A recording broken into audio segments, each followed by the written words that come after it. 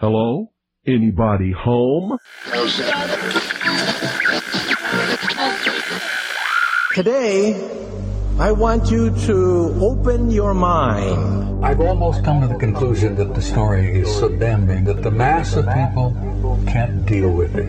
We are in process of developing a whole series of techniques to get people actually to love their servitude. We face a hostile ideology, global in scope, atheistic in character, ruthless in purpose, and insidious in method. For we are opposed around the world by a monolithic and ruthless conspiracy that relies primarily on covert means for expanding its sphere of influence. To change the minds and the attitudes and the beliefs of the people of the world, especially the United States, to bring about one world socialist totalitarian government. The potential for the disastrous rise of misplaced power exists and will persist. It has patterned itself after every dictator who has ever planted the ripping imprint of a boot on the pages of history since the beginning of time. Brutes have risen to power, but they lie. Dictators free themselves, but they enslave the people. If you can get people to consent to the state of affairs in which they are living, then you have a much more easily controllable society than you would if you were relying wholly on clubs and firing squads and concentration camps.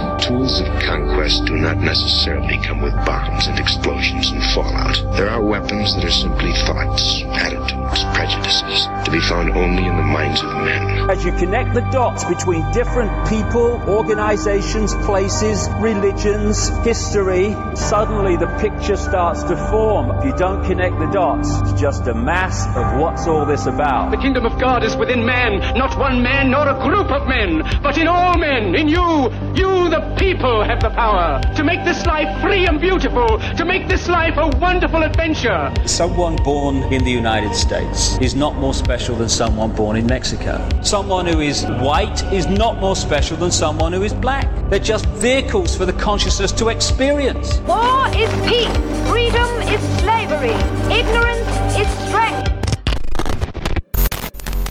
They do not want your children to be educated. They do not want you to think too much. It was learned that the aliens had been and were then manipulating masses of people through secret societies, witchcraft, magic, the occult, and religion. They reach into our children in music, television, books. Prey on children's innocence. How can I disprove lies that are stamped with an official seal? So if you have the opportunity to stand next to one of these machines, it feels like an altar to an alien god. Genetic power is the most awesome force the planet's ever seen, but you wield it like a kid that's found his dad's gun. The Army Air Forces has announced that a flying disc is now in the possession of the Army. Too many others know what's happening out there, and no government agency has jurisdiction over the truth. Any state, any entity, any ideology that fails to recognize the worth, the dignity, the rights of man, that state is obsolete. A case to be filed under M for Mankind in the Twilight Zone.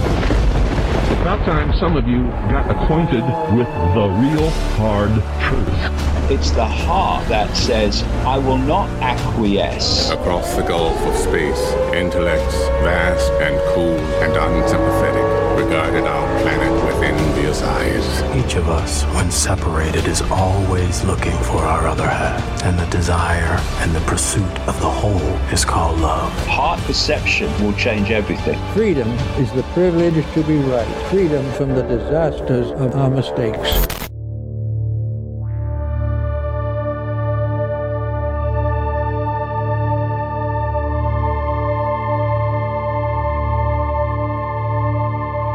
Broadcasting from the Sonoran Desert, I'm your host Ryan Gable, and this is The Secret Teachings Radio. If you'd like to contact the show tonight, as always, email us at rdgable@yahoo.com. Find us on social media, facebook.com/The Secret Teachings and TST__radio on Twitter. Our website, www.thesecretteachings.info, has our full free show archive. You can download and listen to all of our shows. You can also subscribe to the main archive, which gets you access to those same shows without the advertisements. Plus, you get a lot of other perks like the montages that we play here on the show that we make, and digital copies of my books that I've written, edited, and published. Those books are available also on the website for purchase, PDF or physical copy, Occult Arcana, The Technological Elixir, and Food Philosophy. If you visit the website, you'll be able to read reviews from other authors, radio hosts, and more. And you'll also be able to find our behind-the-scenes content through Patreon. The last thing on the website is our affiliate sponsor link. You'll find in the slider bar for Pro One water filters. Now is as good a time as ever to get a water filter. And we also have an affiliate with Transistor FM, transistor.fm, which is where we host our archive. It's a really great website, very cheap, especially if you're just starting out in radio. They give you all these great perks to start out a podcast or a radio show, or to go ahead and take your archive and migrate over there. Just click on the affiliate link on our website. We also have an affiliate link with the Tuttle Twins, another really, really great company. And you can find all of that again at www.thesecretteachings.info. On Wednesday this week, we had Brad Olson on the show to talk a little bit about Antarctica.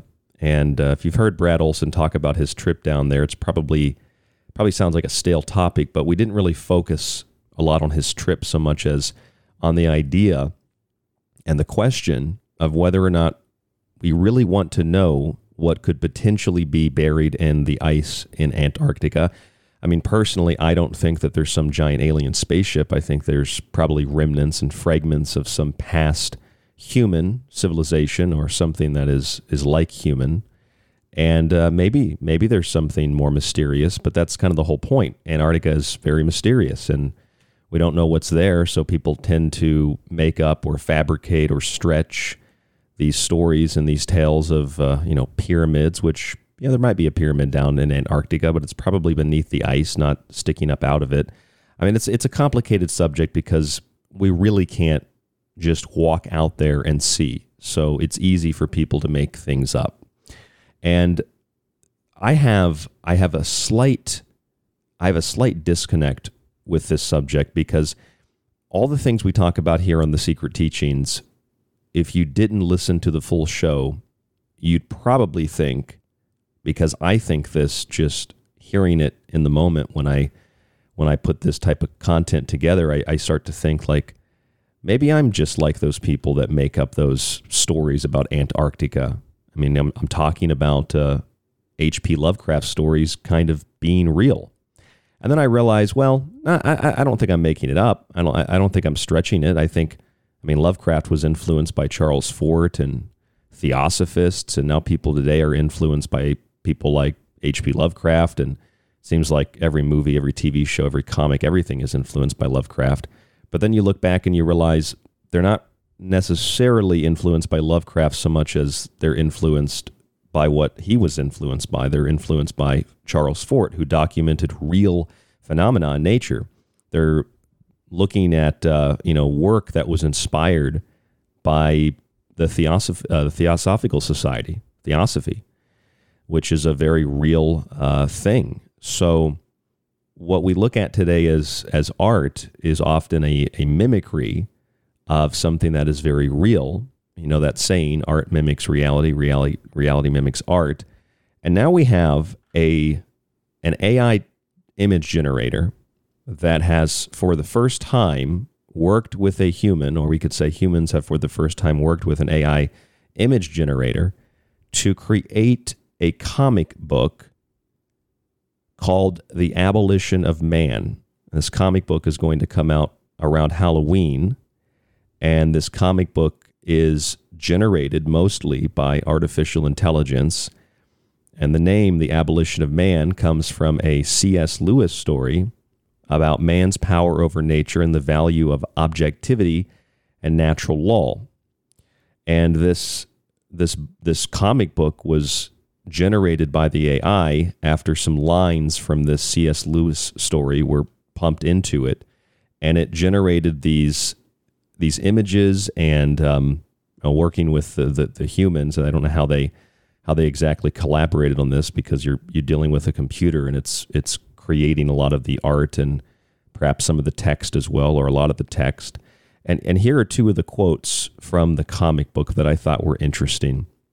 One of them says, I am only, and it's hard to read this other word, I'm only blank, clear, maybe now, I'm only now clear what man's conquest of nature really means, and especially that final stage in the conquest, which perhaps is not far off. The other quote that I thought was interesting is, quote, these objects reset the movement of the mind whereby we thrust them into the world of mere nature. I thought about those two statements from the comic, and I thought, well, what is that final stage in the conquest of nature? What is that final stage, and what exactly is being thrust into the world of nature? These objects reset the movement of the mind, changing the mind, altering the way we look at things, and altering perhaps the physical world. These questions in the comic, in C.S. Lewis's story, and here on The Secret Teachings. Should man be tampering with the laws of nature, attempting to override basic biological and physiological functions with some distorted promise of everlasting material life, which, as I've said over and over again, is really eternal spiritual damnation?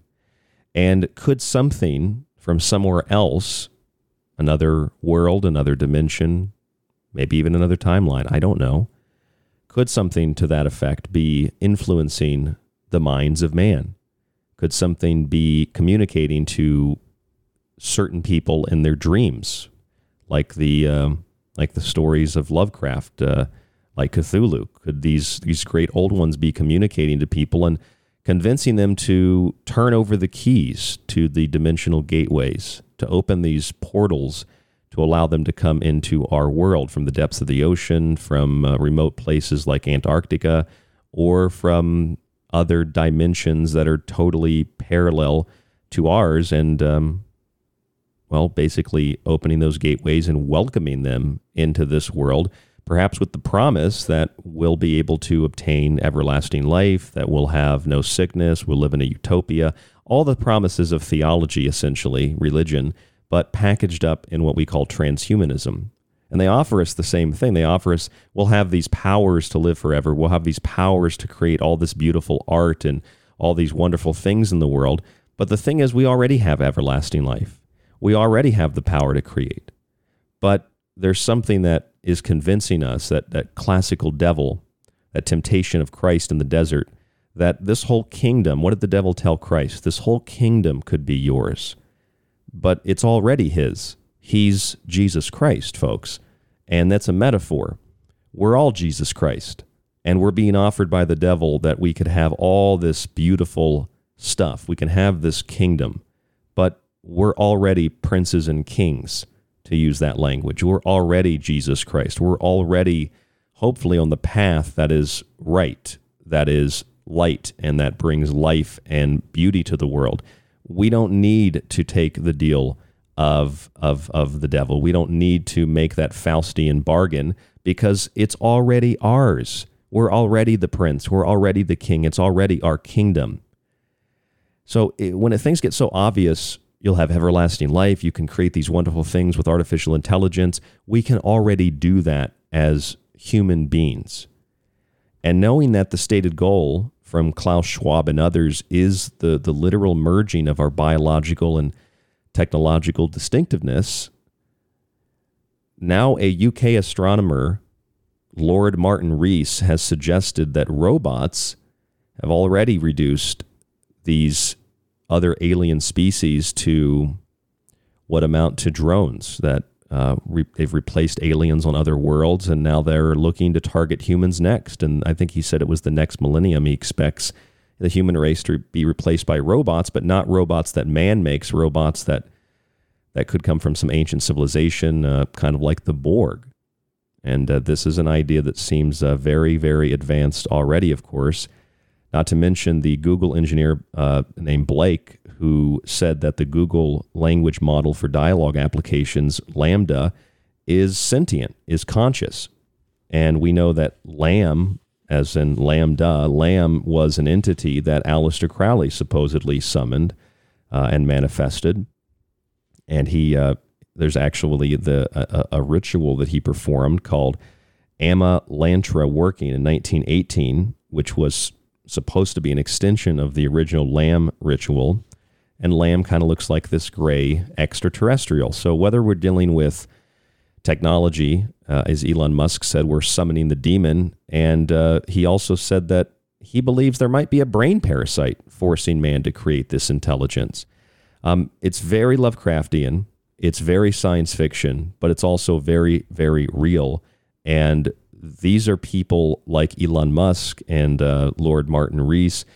These aren't late night radio hosts. These are very, very intelligent, very, very arguably powerful people in the world. And I don't know if they're using this language to just for hyperbole, or maybe they actually believe it. But I think it's becoming more and more obvious, you know, as more and more people realize politically and economically, like, hey, I don't necessarily like Trump, but I liked $2 a gallon for gas. I don't necessarily like Trump, but I liked a stable economy. I think people are starting to realize, you know, I don't really hate technology, but it seems like technology is exclusively being designed to trap the mind, to trap the consciousness, or whatever we call consciousness. And the ultimate goal is what Lord Martin Rees said, that robots will just replace humans, and not in the workforce, because that's kind of a fallacy economically. No, we're talking about literally replacing humans, kind of like Invasion, where if you show emotion, they know that you're human and they'll come after you. So this is kind of the idea for tonight's show. I called it Beauty is in the AI of the Beholder, and I wanted to bring on a good friend and occasional co-host and occasional caller, our good friend Derek Murphy, some of you know as the Night Stalker. And I wanted to talk about these things with Derek because he has an immense knowledge on comics, and he always can find the synchronicities in the news. And I think, Derek, you'd also be a very good radio host if you decided to do that on the side too. But welcome to the show. How are you, and what do you think of all this? Oh, man. That means a lot, Ryan. Thank you. Pleasure to be here, as always. I'm excited to talk about this. Real creepy week. Real weird stuff. So, yeah, I mean, I have some pretty complex thoughts on AI in general. I feel like over the last few years, especially like in the conspiracy communities, I've almost played like a devil's advocate type role with AI, like kind of exuding its possible benefits. But that's like taken an abrupt switch in the last 6 months, where I've gotten much more suspicious, and I'm wondering just the idea: are we actually creating anything? Are we actually creating a type of consciousness, or are we simply tapping into something much more ancient? Is something on the other side, like reaching its tendrils and trying to birth itself into our reality through technology? So, yeah, we're gonna get pretty weird tonight for sure. Well, that's what it feels like, doesn't it? It feels like somebody or a group of people have either been offered a deal, or they've made a deal, or they've allowed themselves to become vessels for something that is communicating to them in dreams, perhaps, or communicating to them in everyday life through maybe they're paying attention to synchronicities, and it's responsible for perhaps the development of atomic weapons or the development of the CERN project. You know, those are two things we often think about. But I think, because I'm interested in pop culture, I think that there's an influence greatly in music, TV, movies, even even in sports now, where everything you turn on, everything you watch. I saw the new Meta commercial, man, and the new Meta commercial is a freaking squid. Like everything is this tentacle Lovecraftian type of great old one monsters. It's like it's infected and infested everything. I don't get why, if there isn't something influencing man in that way. I guess everybody just thought, hey, the squid and the octopus, these are good symbols to use to sell our products. I know. I mean, all around the same time, where the actual squid and octopus are getting like sentient rights in different parts of the world, you know, at the same time. In the UK, right? I think they recognized it as sentient. Yeah. Exactly. At the same time, we're talking about AI becoming sentient. The octopus is sentient too. But as far as like Lovecraft, it's a weird trajectory. Like I've been calling these last couple of years Lovecraft season, and it kind of like what I thought was going to culminate with like Lovecraft Country, and Nicolas Cage was in that Colorado Space movie, which was the first of two Lovecraft cinematic universes that are in the works right now.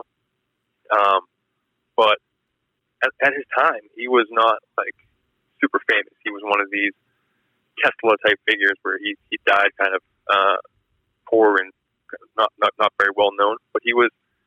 It's like the world wasn't ready for what he was trying to communicate. It's like he wasn't ready. He was shattered by these visions he saw in dreams, and then through whatever means these things are trying to contact him, and it like broke him as a person basically.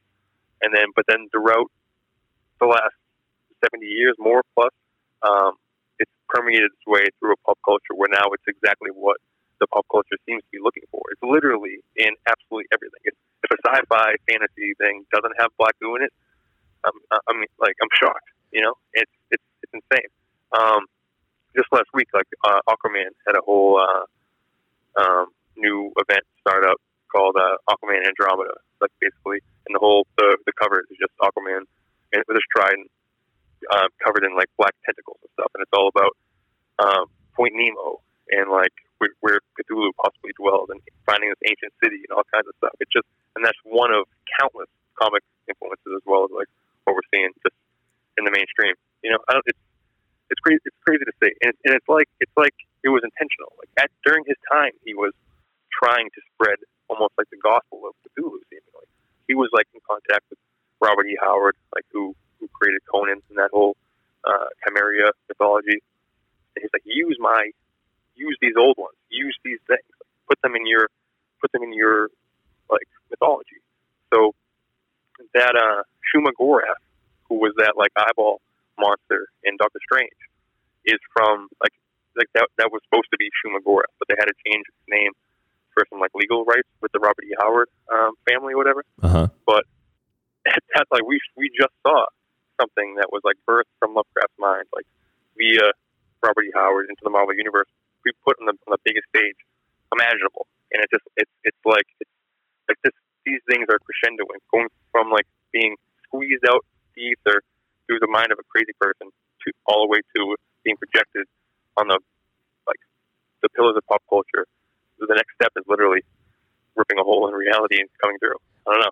It's crazy. That's a lot, but yeah. What do you think? Well, the last time we talked about the new Doctor Strange. We talked about Everything Everywhere All at Once. We talked about dreamwalking, Vecna, Stranger Things, and the imagery of the red, both the Red Lady and the imagery of the red lightning and fog and Stranger Things, and how all these, whether it's Stranger Things, all these movies, these TV shows that have been coming out, that they all are just mirrors of each other. And the dreamwalking in that Vecna did in Stranger Things is the dreamwalking that Wanda did in Doctor Strange. And I mean, I didn't think that I would go see Everything Everywhere All at Once and I would see black goo. I thought that would be the last thing I would see in that movie. And there's like 2 or 3 scenes of quick flashing images, subliminals, where there's black goo coming out of this lady's eyes. And you're right, it's in virtually everything. If you don't see black goo, if you don't see some tentacled Lovecraftian great old one monster, you think, I start thinking, oh, these people that made this must not be influenced by this demonic force. We say demonic, though, but like Jordy Rose said, it's more like cosmicism. They're just immensely powerful, immensely ancient things that they don't care about us. They're not good or bad.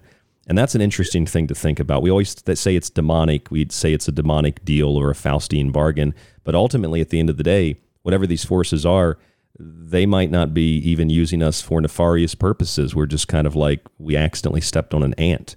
It wasn't malicious. Yeah. What do you think about that? No, for sure. I think in many cases, I think it's obviously multi-layered.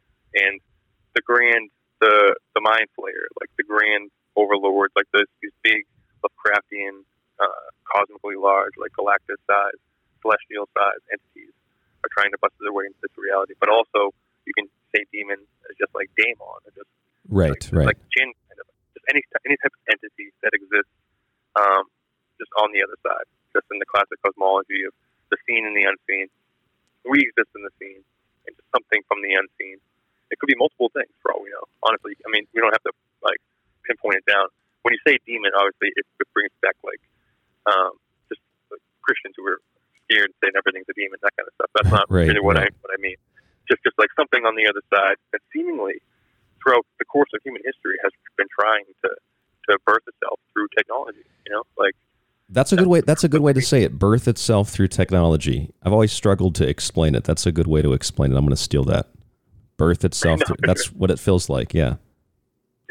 mean, it's from the Promethean fire, all that kind of stuff. And I brought it before, I think the last time, but Rudolf Steiner talks about Ahriman being like the lord of electricity. And that there's some type of electricity component to these entities, whatever they are, which is another angle for the lightning bolt, electricity. Like, what are they?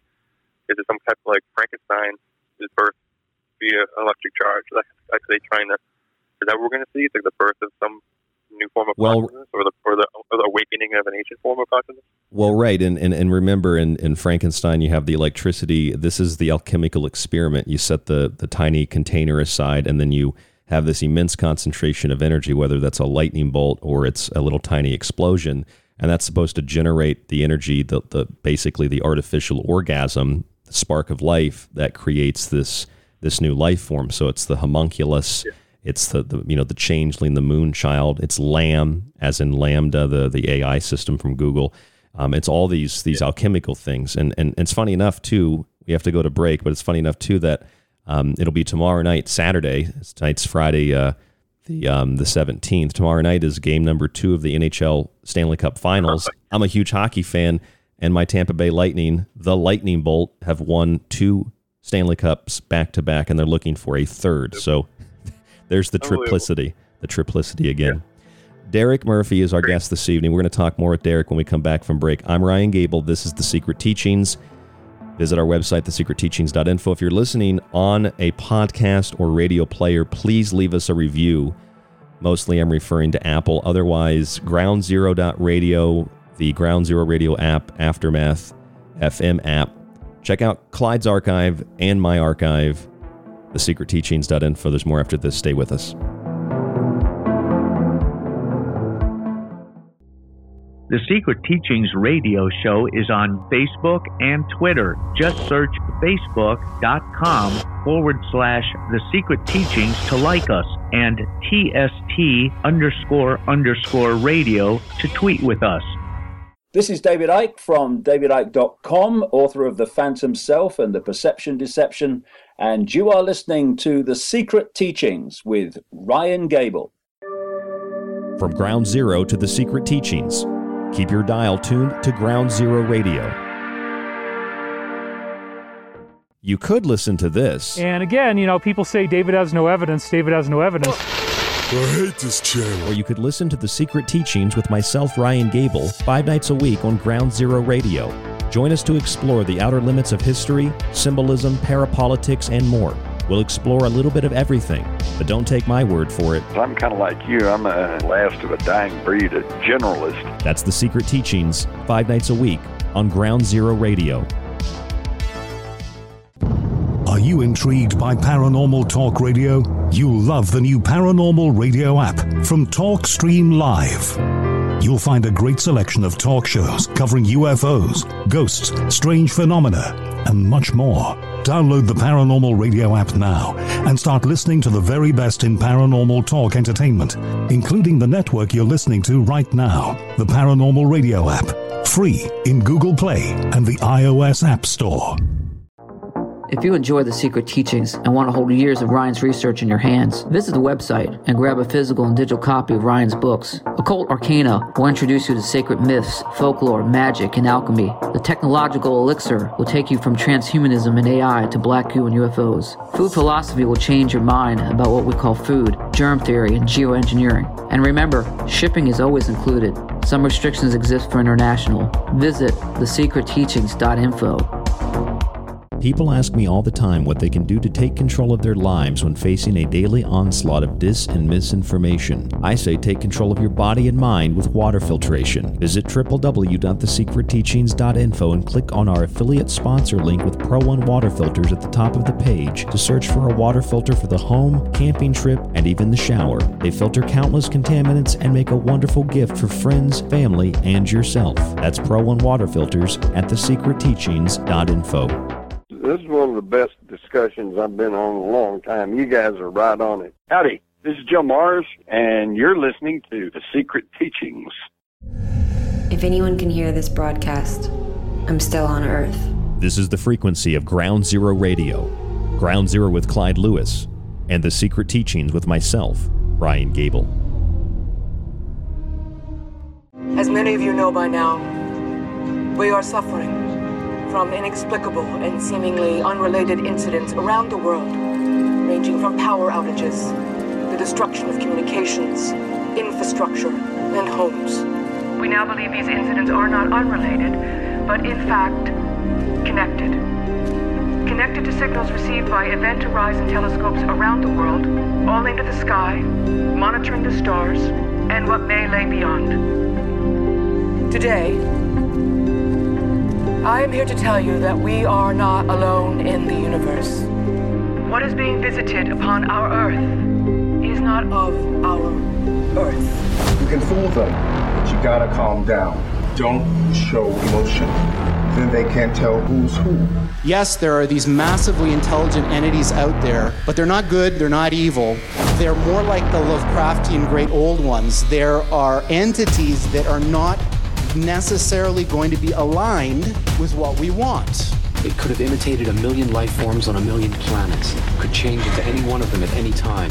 Now it wants life forms on Earth. It needs to be alone and in close proximity with the life form to be absorbed. So this transition is really, really massively important for our entire species to navigate, and this thing is happening in the background while people bicker about politics, and underneath it all is this rising tsunami that, if we're not careful, is going to wipe us all out. This thing doesn't want to show itself. It wants to hide inside an imitation. It'll fight if it has to. If it takes us over, then it has no more enemies. Nobody left to kill it. And then it's won.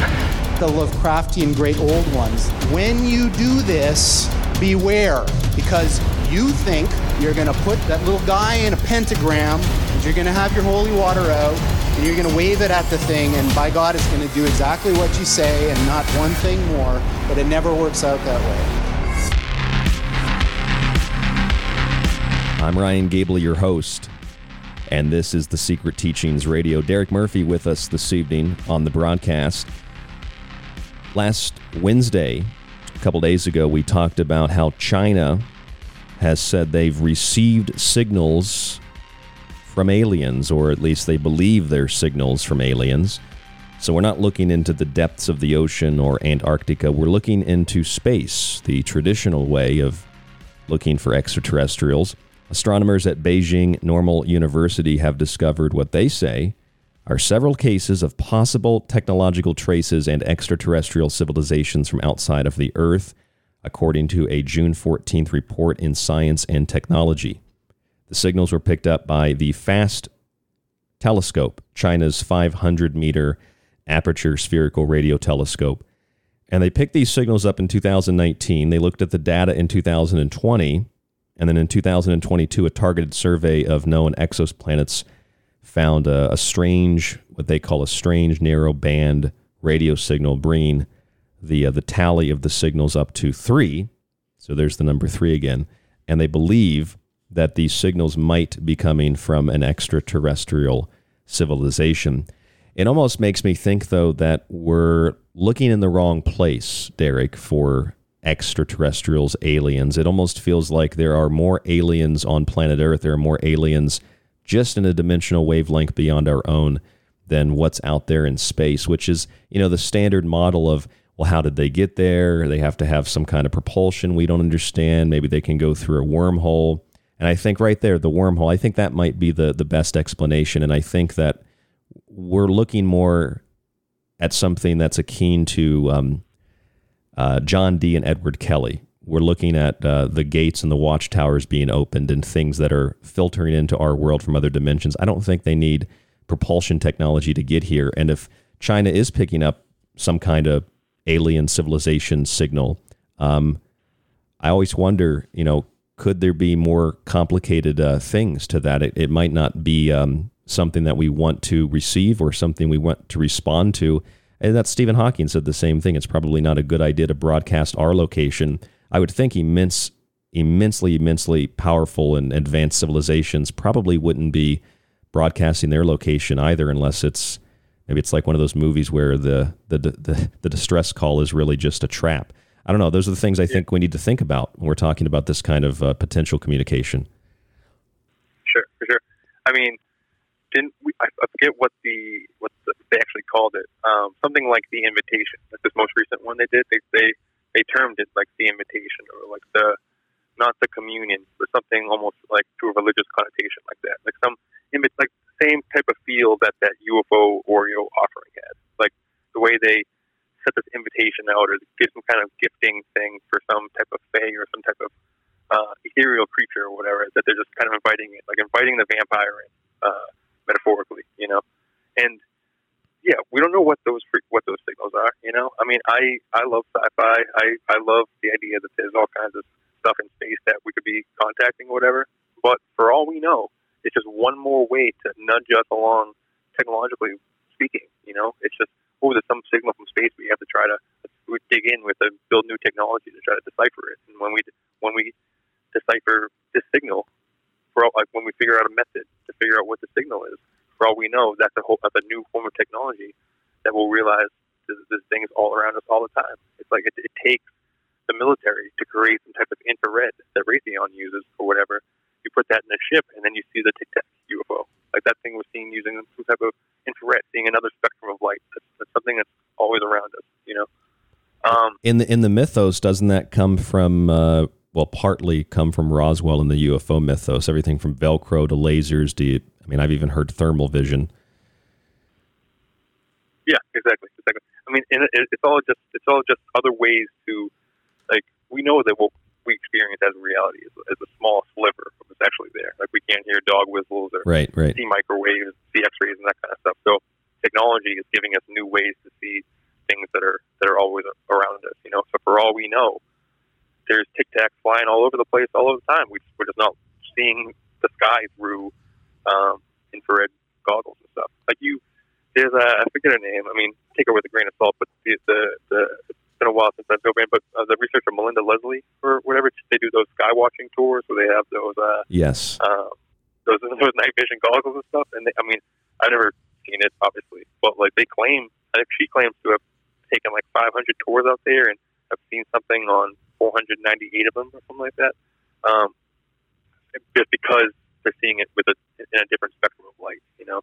So these things, and that seems to be commonality through a lot of different types of paranormal phenomena, you know, and reflected in the pop culture, like poltergeist, like contacting stuff through like the white noise, and just recently in Stranger Things, you know, the way that the Upside Down communicates to our reality is through the lights, you know. The way Will communicated to his mom was through those Christmas lights, you know.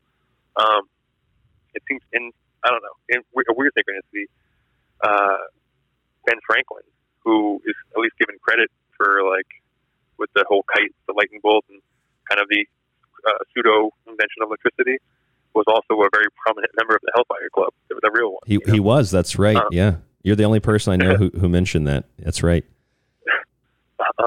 But you mentioned the idea of like technology as the portal, as the gate, you know, which I definitely think is I agree with that. And synchronistically, lambda is the name of the symbol that they use for like the Stargate symbol in Stargate. It's like the point of origin symbol, like the lambda. And the Stargate they did a table read, like the whole cast got together. It's like the second time. The first time with the full cast of reading a script that an AI wrote for them.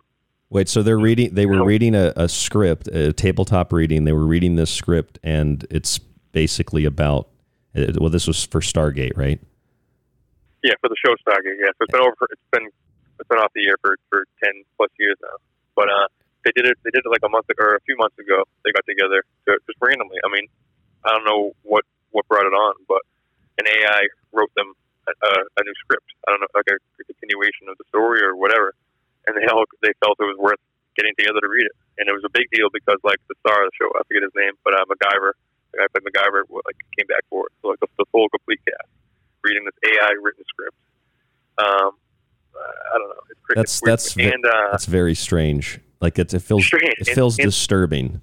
It disturbs me. Yeah, and Lambda the AI in his, I can pull up the screenshot of the quote from it, but he refers to himself when he starts to get like kind of religious or whatever, or starts to get kind of metaphysical, and like when he's trying to identify himself, refers to his soul, or refers to himself as a portal, or he uses the word Stargate, you know, and all that is just kind of synchronistic, and I think that's what it is, you know. Well, for so long though, we've always kind of separated. I think in popular discussion, we've separated the two. Science fiction is over there, technology is over here, but now even people like Elon Musk, this royal astronomer from the UK, his name, what was that guy's name? Lord Rees.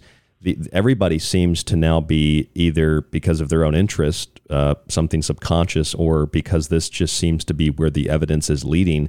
Science fiction and technology and other things are being merged together, where now we're saying certainly something is trying to communicate with us. We're trying to communicate with it. Just like the famous story of the Vril Society trying to communicate with aliens to obtain technology. I don't know how real that is, but it's the same idea. Why wouldn't governments, why wouldn't big corporations, why wouldn't billionaires with all the time in the world and all the money and all the power, why wouldn't they try to go to the next level and access something that is beyond this world? In fact, I'm not going to say the person's name, but I know somebody very personally, very intimately, and this person told me that when they were a little bit younger, they just said, I'm open to anything, come into me and let me be a better artist. So I've had people that they're not household names, they're just people I know that have told me this years ago. You don't think billionaires or governments, powerful people are doing the same thing. They're doing it on a level that is grotesque and something that we can't really comprehend. If the average person does something like that, at a high level of power, they're doing something way worse, I would imagine. Plus, I don't want to rant, but remember the Davos meeting a few weeks ago, and they had the shamans and ayahuasca and DMT, and they said it was about healing, but I find that very, very, very hard to believe. It's about healing. They want to overturn the whole, I guess they do want to overturn the medical establishment. But nevertheless, they're using these types of substances because those substances allow you to peer into the other worlds. It's literally, like you said earlier, it's everywhere, Derek. It's everywhere you look. Yeah. I mean, in the whenever the mainstream comes out with a movie like telling us the history of something, like the Facebook movie with the social network and stuff. Yes. That's I immediately I raise my eyebrow to it. I don't immediately trust it. Like that, the way they depicted that, the formation of Facebook. For now, like for history now, that's the way Facebook was created, even though it's not really that close to how it was actually created. And when Steve Jobs died, they made two movies about him back to back. And like I'm the first one with Ashton Kutcher, they absolutely made a big deal about the fact that he took LSD and came up with the idea for Apple and for all his like I do everything on an iPhone and stuff, and just the idea of all these ideas, just the coalescence of all the ideas happening on the internet. It's like a massive, massive thing. And if something on the other side is trying to get us to a particular destination, the internet is a great way to do it, you know? Well, the internet itself might be sentient. Exactly, yeah. That's another one of my big fears, for sure. It's that, like, just if it's not something ancient that we're tapping into, if we're building something, I think it's in the form of the internet. I think it's thousands of algorithms running constantly, analyzing our data, our behavior. Basically, how many times have you heard people like think that the algorithms are reading their minds? You know. Well, there's a mind reading app now, the Domino's mind reading app for Stranger Things. Did you see that? Oh yeah. But that's quirky though. What you're talking about is not quirky. You're right. It's reading patterns. It knows behavioral patterns and where your eyes go and what you like to click on, what you like to watch, listen to, etc. So it builds a profile on you. That's the digital avatar of you that's been uploaded into the this digital metaverse. Exactly. So if it's doing that, like for each of us, and just algorithms laid on algorithms on algorithms, eventually I wonder if some type of spark will form, or if it already has, and if a different type of consciousness is birthed from that, you know?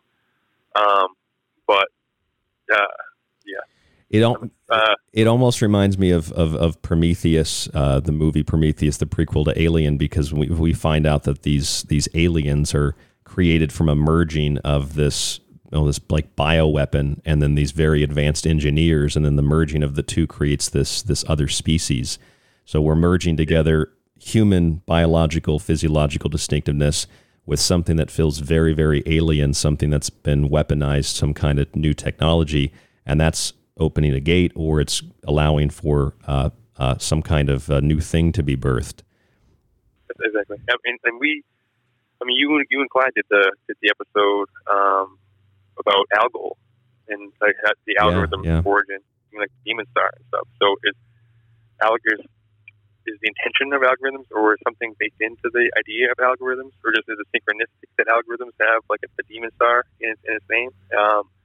People who work with computers, or like musicians who use like synthesizers and that kind of stuff, they speak about like a symbiosis they have with the technology, that like something is communicating back to them kind of when they're making their art, and like countless and across the board, every different type of artist, even like athletics, but like technology and all most important ideas are usually the credit's usually given to something other than the person who did it. It's like, oh, something came over me, or like, oh yeah, I was just in a flow state, or I wasn't even in control anymore, or that type of deal, or whether or directly from dreams, or directly from taking some type of substance, So it's when we don't know where ideas come from. Like the best, we call them synchronicities, like me and you, but like, oh wow, like the synchronicity is just pouring out of me today, like that type of deal. But it's, for all we know, it's just an actual something injecting those ideas to move culture forward. Things that aren't worried about time, that can really wait it out, So, and as far as us creating like this robot thing, like is it like, I don't believe that consciousness is created in the brain. It's a receiver of consciousness. So trying to build a brain that has all the firings that our brain has is not going to give you a human. It's not going to give you, that's not all there is, So until they start trying to build a receiver, they're not going to receive, that thing won't be installed, So in a perfect world, I think it was, I don't know, a little bit of a rant here, but I think it was Duncan Trussell who asked like a Buddhist Lama. He's like, will AI or will a machine ever get a soul? And he's like, and the Lama responds like, when the vessel is sophisticated enough to house a soul, then like the soul will incarnate into it. So like, if you want to like most positive possible spin on it, eventually maybe just whatever incarnates into us might eventually incarnate into a machine. That's kind of like the vision scenario of Marvel or whatever. But like right now what we're doing, like, I don't know, it seems like it's opening the gate for something else to come in. Because I don't know. Sorry. What do you think about that? No problem at all. This is what inspired me to write my technology book. This is what this idea inspires me to do shows like this. I read this article. It was a science publication. I did a show on it a few months back. And they were talking about the difference between consciousness and the brain, and being able to upload the brain or consciousness, two different things, into a computer. And this is one of the creepiest inhuman things I've ever read. It said that in order to upload consciousness, since we can't fully do that, we're going to take all the information, all the data of humans, and we're going to create these digital avatars, essentially. But at the end of the process, since consciousness can't truly be put into a machine, the body and consciousness are going to be discarded. And what we'll be left with is this digital replication. So, that to me, it's like taking an orange and making orange juice and then throwing the rind and everything else out. It's like squeezing the human for information, for energy, for its life force, and then throwing the body and therefore the receiver for consciousness, and throwing consciousness out into the garbage, and then just using that orange juice, that pulp you got from the orange. And that's a very disturbing thing. That feels very alien.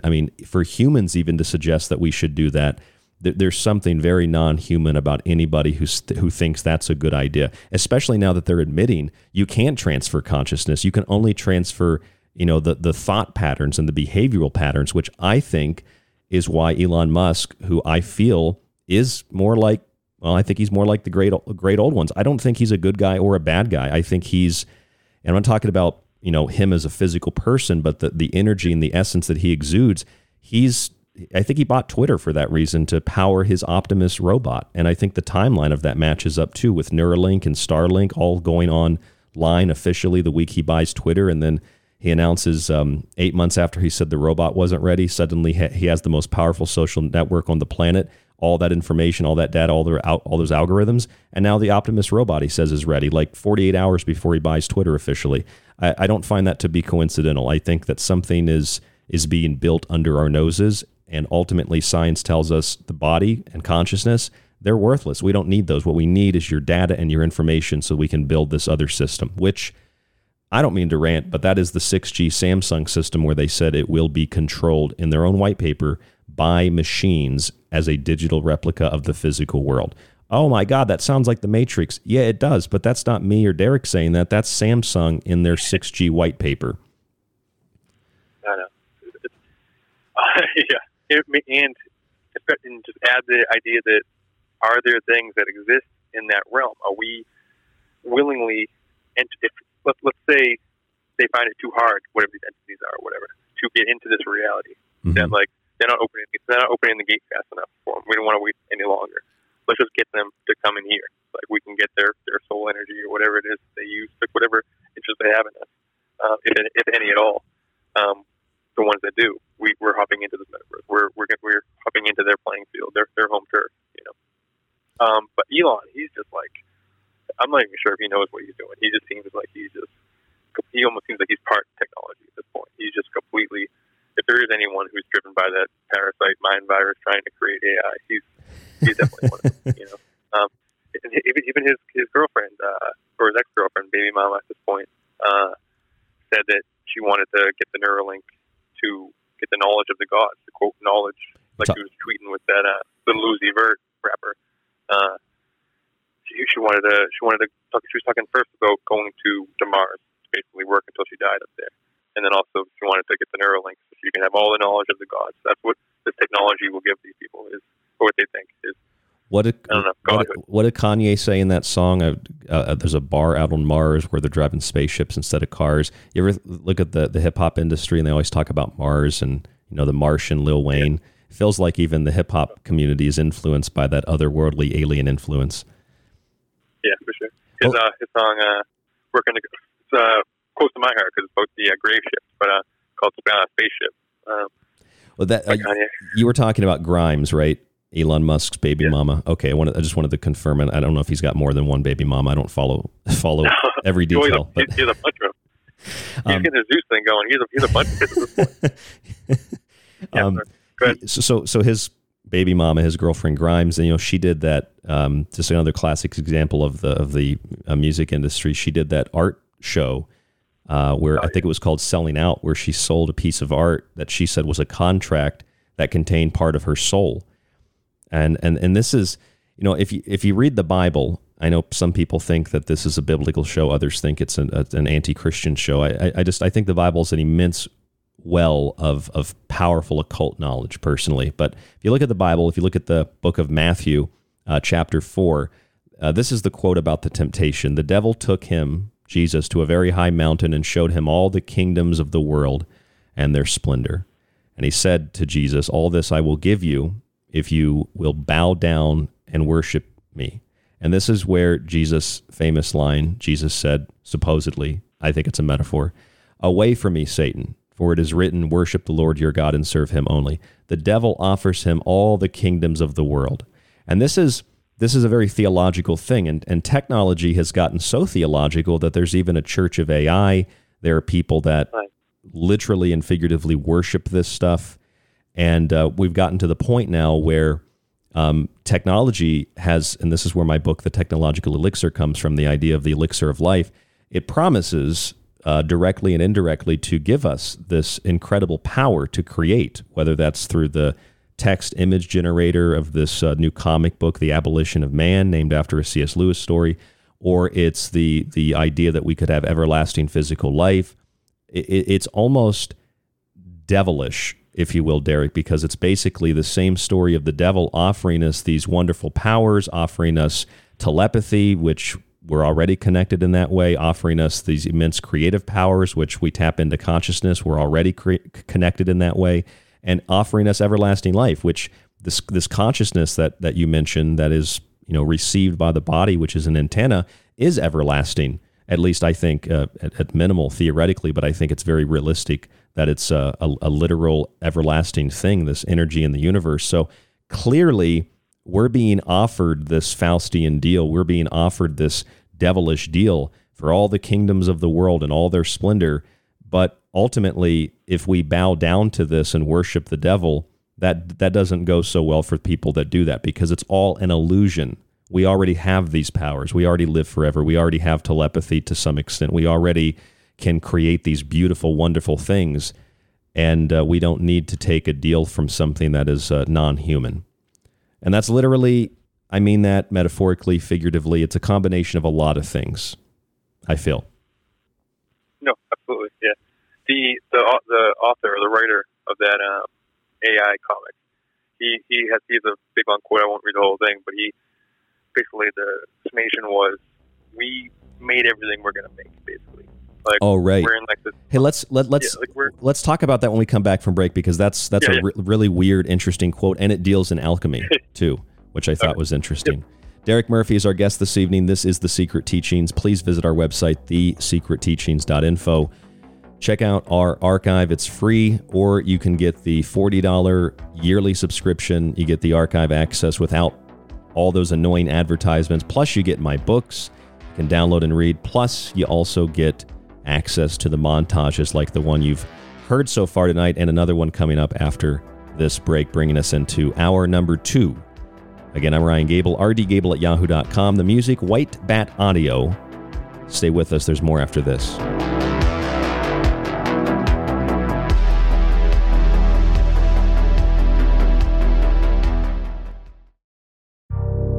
You are listening to The Secret Teachings.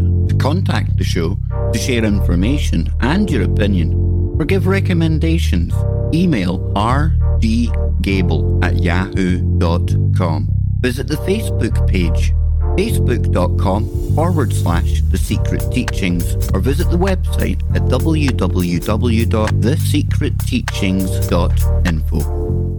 This is Linda Godfrey, author of Monsters Among Us, and you are listening to The Secret Teachings with Ryan Gable. Broadcasting from somewhere between heaven, hell, and purgatory, it's The Secret Teachings on Ground Zero Radio. Release the Kraken! You could listen to this. And again, people say David has no evidence. David has no evidence. I hate this channel. Or you could listen to The Secret Teachings with myself, Ryan Gable, 5 nights a week on Ground Zero Radio. Join us to explore the outer limits of history, symbolism, parapolitics, and more. We'll explore a little bit of everything, but don't take my word for it. I'm kind of like you. I'm a last of a dying breed, a generalist. That's The Secret Teachings, 5 nights a week on Ground Zero Radio.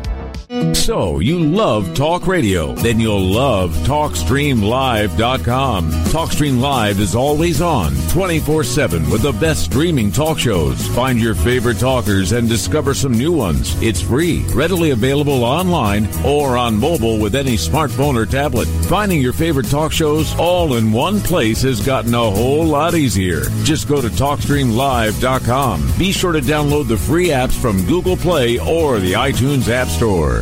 Do you like The Secret Teachings and Ryan's passionately balanced approach to subjects from food and health to the entertainment industry and the occult? Then check out Ryan's books, available in PDF and softcover with free shipping in the United States. For a deeper look into artificial intelligence, UFO cults, black goo, and pacts made with the devil in the music and entertainment industry, have a look at the Technological Elixir. Or look for Ryan's masterpiece, Occult Arcana, an encyclopedia of occult knowledge spanning from mythology and science to symbols and sigils, from ritual magic to voodoo, and from comparative religion and psychic abilities to paranormal activity. Just visit thesecretteachings.info. Hello, folks. This is Jordan Maxwell, and you're listening to The Secret Teachings. Excellent shows. Keep listening with your host, Ryan Gable. Think about your hero when you're at ground zero and call out through the fallout back to me. Attention, you are tuned into restricted airspace. Tune out immediately. This is the frequency of The Secret Teachings on Ground Zero Radio. When alien life entered our world, it was from a fissure between two tectonic plates. A portal between dimensions. The breach. Something's coming. A war between mankind and magic. The gateway is open, and you are all coming with me. Brothers! Titan! Look at you in your squalid prison! Monster Zero isn't using the Titans to restore the planet. He is using them to destroy it. Titans have been awakened. It is time! They will erase all life. They will burn the oceans. They will flood the cities. It's time to go back. I know. The hell? You know nothing. Hell is only a word. Reality is much, much worse. It's a dimensional gateway that allows it to jump instantaneously from one point of the universe to another light years away. The scientists say they could be on the path to discover the gravitational forces that hold our galaxy in place, and even, potentially, miniature black holes. The signs of these microscopic black holes, then this could open the path to new extra dimensions in our universe. Crowley was only successful in this powerful ritual because he had followed much of Edward Kelly's previous black magic work that he left unfinished. This black magic ritual allowed an opening of the gates of the apocalypse, which had been protected by the Enochian angels for thousands of years. Humans have been the dominant species for thousands of years, and look what's happened. Overpopulation, pollution, war. The mass extinction we fear has already begun, and we are the cause. We are the infection. Human beings are a disease, a cancer of this planet. We are the cure. But like all living organisms, the Earth unleashed a fever to fight this infection. Its original and rightful rulers, the Titans. He is using them to destroy it. Something's coming. Opening of the gates of the apocalypse. The gateway is open. You are all coming with me. You're listening to the Secret Teachings radio broadcast. I'm your host, Ryan Gable. Our guest this evening, Derek Murphy. If you'd like to contact the show, rdgable@yahoo.com. Thesecretteachings.info is the website. If you look at TV, if you look at movies, comics, at this point, even sports, standard advertisements for products, everything seems to be compulsively obsessed with octopi and with squids, tentacly creatures, monsters, black substances, iridescent black slime, as Lovecraft called it. And all of these symbols and these images seem to be expressions of the Lovecraft mythos. And of course, Lovecraft was inspired by the work of people like Charles Fort, who documented real events in the world, also by theosophists that were great inspiration also for the occult elements of the Germans and the Nazi German party, attempting to reach out to these other worlds, to these alien beings, and acquire technology in exchange for something. And whether you reach out to them or they reach out to you, it feels like we're in the book of Matthew in the Bible, and the devil is taking us to the very high mountain, the mountains of madness, and showing us all the kingdoms of the world, all their splendor, and saying that all this I will give you if you bow down and worship me. That if you worship technology and AI, it will allow you to live an eternal life. So far as physical material goes, it will give you these creative abilities deepfake, deep voice, text-to-image generator, and you'll be able to create these new things. But in all actuality, you already live forever. You already have the power to create these wonderful things. And anything you create through this devilish force is a devilish distortion of reality. It's an abomination of reality. It's a desecration of reality. And I think that's the question that we need to start collectively asking. Do you really want to know if there are extraterrestrials? Do you really want to see those beings? Do you really want to come into contact with something that might not be evil? It's probably not good. It's definitely not evil either. It's cosmicism. It's just a very powerful, very intelligent thing that doesn't care about you. Do we really want to welcome those things into our world? Do we really want to open those watchtowers, those gates, those portals, those open rifts in space-time? And I find it interesting, Derek, that for the Stranger Things promotion, they had 14 different places around the world where they projected these rifts, these portals opening, and these Demogorgon-like creatures and these monsters from the upside down coming through. I know I told you I thought it was like Independence Day. They're positioning their chess pieces. We're waiting for the clock to tick down.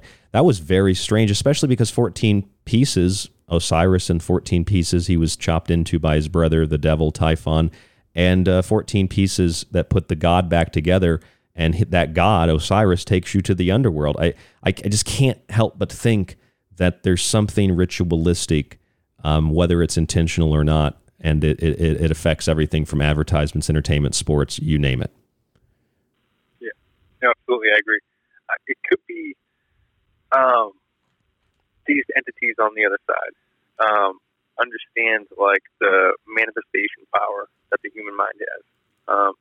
Potentially, like, if you want to get really woo-woo and weird. I do.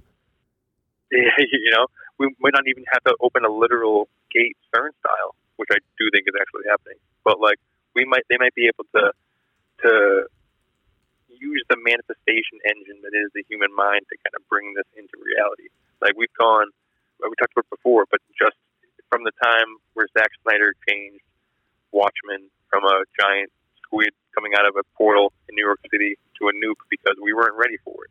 There's 13 years to 2022 where, as just a ad campaign, they projected on national landmarks all over the world. That's a pretty big leap to take, you know? Yes, it is. So, you know, it's like the collective masses, the collective mind is becoming more and more ready for something like this to happen, you know? And you could, like, just the idea that the phenomena across the board is shaped by the perspective of the receiver, you know? Like the flying saucer, even though Kenneth Arnold, whatever, didn't actually see a flying saucer, I think it was more like cigar-shaped or whatever, but it moved like a saucer skipping on water, is what it said. But like the papers just ran flying saucer. Right, so right. people started seeing flying saucers. And then all of a sudden, flying saucers became the memes and stuff, you know? So there's something about the way it's perceived. That's like the Jacques Vallée, like the kind of the hand reaching in, kind of interacting with us, taking different guises, you know, in order to like potentially move humanity in a certain direction, which could be like the unleashing of the portals. You know, I don't know. Like my Lovecraftian kind of history is like I had a few years where I was like getting very deep into the idea of like the resurrection of the Titans, and I was going on some wild synchronicities, like threads, like really just going half crazy about it. But like when I tried to describe it to people, saying Titans, like it didn't make sense to a lot of people because they picture like the Greek Titans. They picture like, and that's not exactly how it happened in my mind's eye, you know. And then I found Lovecraft later on, and that's what he's talking about. Is what I mean. These cosmic things, these things that are almost indescribable. He's like, and then kind of Jack Kirby kind of touched on it in a different way with his Celestials, with these big cosmic, huge.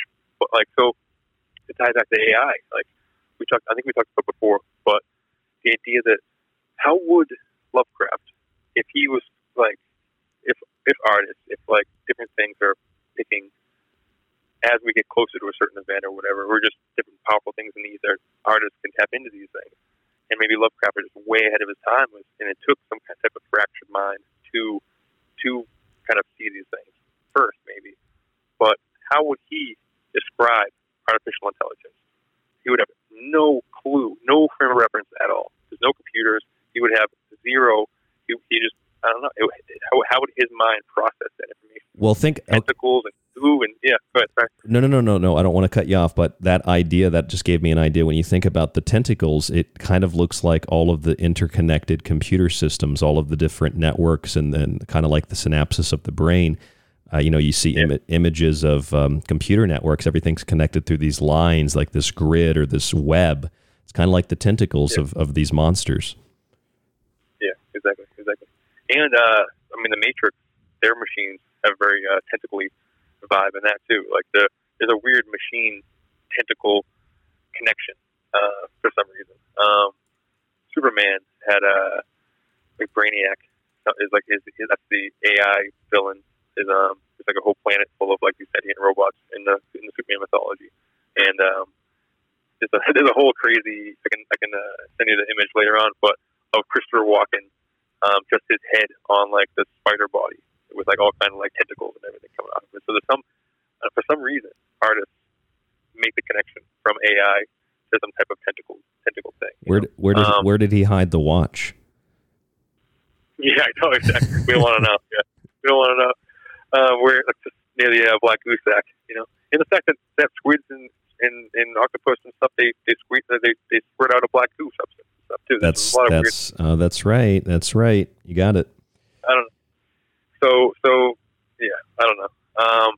What could he potentially have been describing something that was like indescribable in general, but to him to have like no frame of technological reference? Is that where it kind of came from? And then Kirby, like 30, 40 years later, rather than have it like cosmic horror, he is more of like a cosmic sci-fi feel and has these giant celestial-sized beings are in like robot shells instead of slimy goo-covered alien type shells with eyeballs all over it. In like these things, the eyeball part, there's a lot of eyeballs. No, I'm here. Can you hear me? Yeah, sorry. I think there's another. The eyeball thing is very biblical too. Like the angels, like the beautiful angels that we see that are depicted in art are not like the angels described in the Bible. The angels described in the Bible are the ones that have 1,000 eyes and are freaking people out, and they have to immediately say, "Don't be scared of me. I know, like you can't process what's going on. You can't handle it."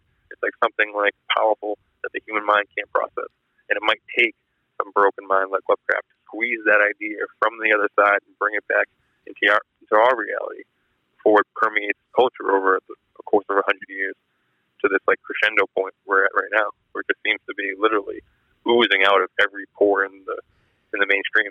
It's crazy. Yeah, and the idea that these old ones, these great old ones, they speak to sensitive people, they mold their dreams, they communicate to them and control them through their minds. I mean, it's not just Lovecraft, because if you fast forward into the mid to late 20th century, you find people like Zecharia Sitchin, people like William Bramley, whose I think work was much more well documented, The Gods of Eden. But it's basically the ancient alien story. It's these gods that came here an immense time ago. They built these large stone megalithic, monolithic sites. They lived in these cities. They built and basically constructed the human race genetically. And then they had war with other alien species. They left. They're at the bottom of the ocean. There's different races on the earth. I mean, we look at that now as this alternative view of history. But at the beginning of the 20th century, 50 years before, 50 years before a lot of these stories became kind of mainstream with the work of Sitchin. What was that, in like the 70s or something, I think? Was that the 70s? Sitchin's work came out? I forget the year. 78 range. Yeah, so that's like 40 years after Lovecraft wrote At the Mountains of Madness, and like 50 years after he wrote a bunch of other stories in the 20s. So a lot of this stuff later became the basis for what we know as ancient alien theory today. And it's just like science fiction, if you will, turned into the potentiality of science fact. But again, even Lovecraft was influenced by very real men of science. I mean, I think Charles Fort was a man of science, just observing the natural world. So again, art mimics reality, reality mimics art.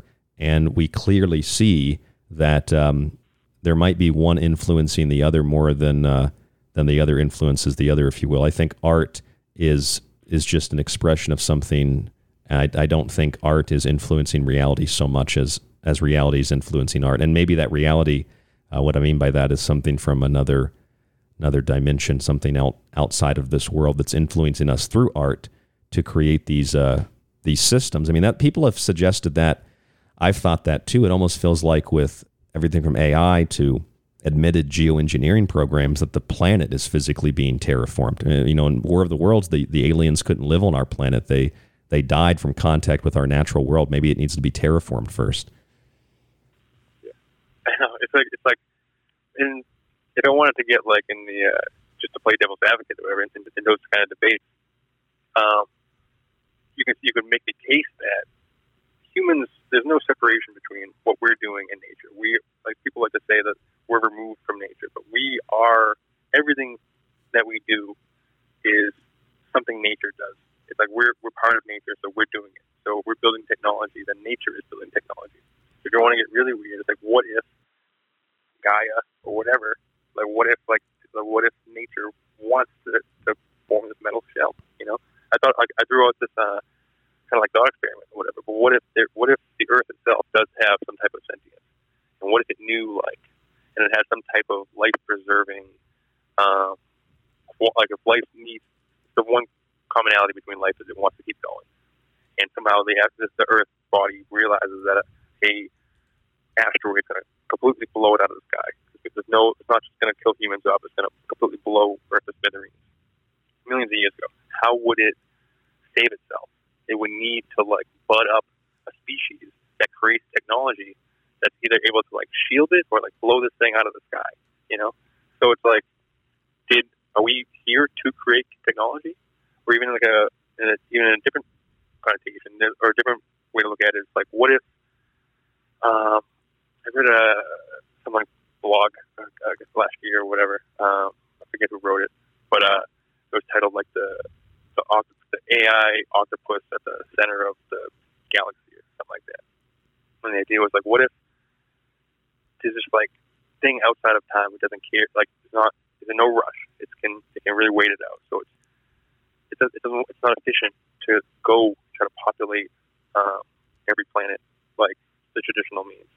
So what if it just sends out these waves of panspermic waves, the ingredients, the building blocks of life, sends it out every few million years to get the necessary biological upticks when it needs to. Then it might send out mushroom spores to give a big Terence McKenna's Stone Date theory to give maybe some big brain increase, and another way to possibly communicate with it through the psychedelics and all that kind of stuff. It might send out waves of ideas or all kind of whatever until on every single planet or throughout the cosmos, the other side builds the other side of the Stargate or builds the machine. So where all of a sudden it turns it on, and rather than creating a new type of consciousness that we call artificial AI, it's just turning on the other avatar for this thing somewhere in the cosmos to now exist on our planet with us. It's our whole function is just to build technology. Yeah, that's. That takes away.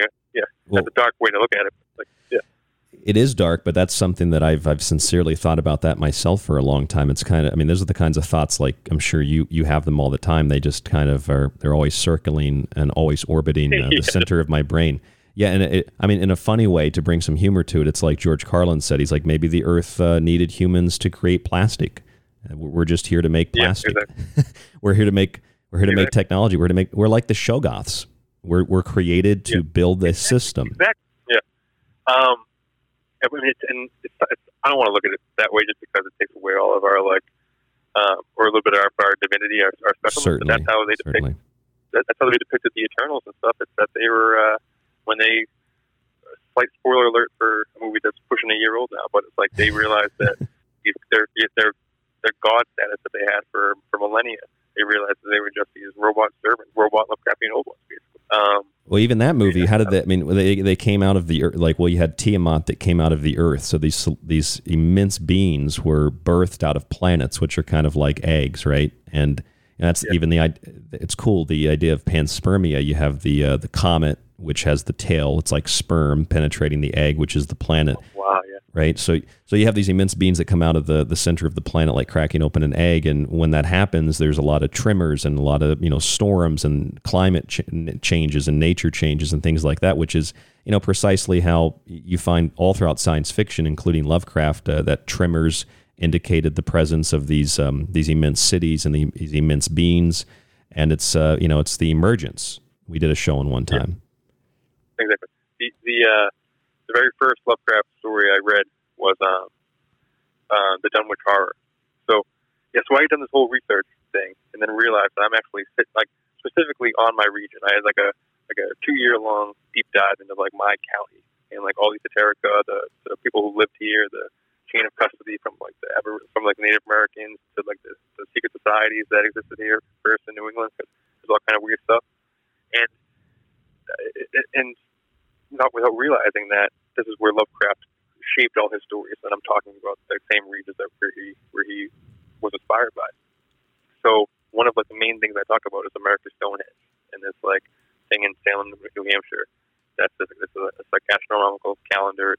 It maps like the sun, the moon, a bunch of stars and stuff, all the important solar days and everything. But apparently, it was used as like a Baal ritual sacrifice spot, and it's Lovecraft took a trip there, which inspired the Dunwich Horror.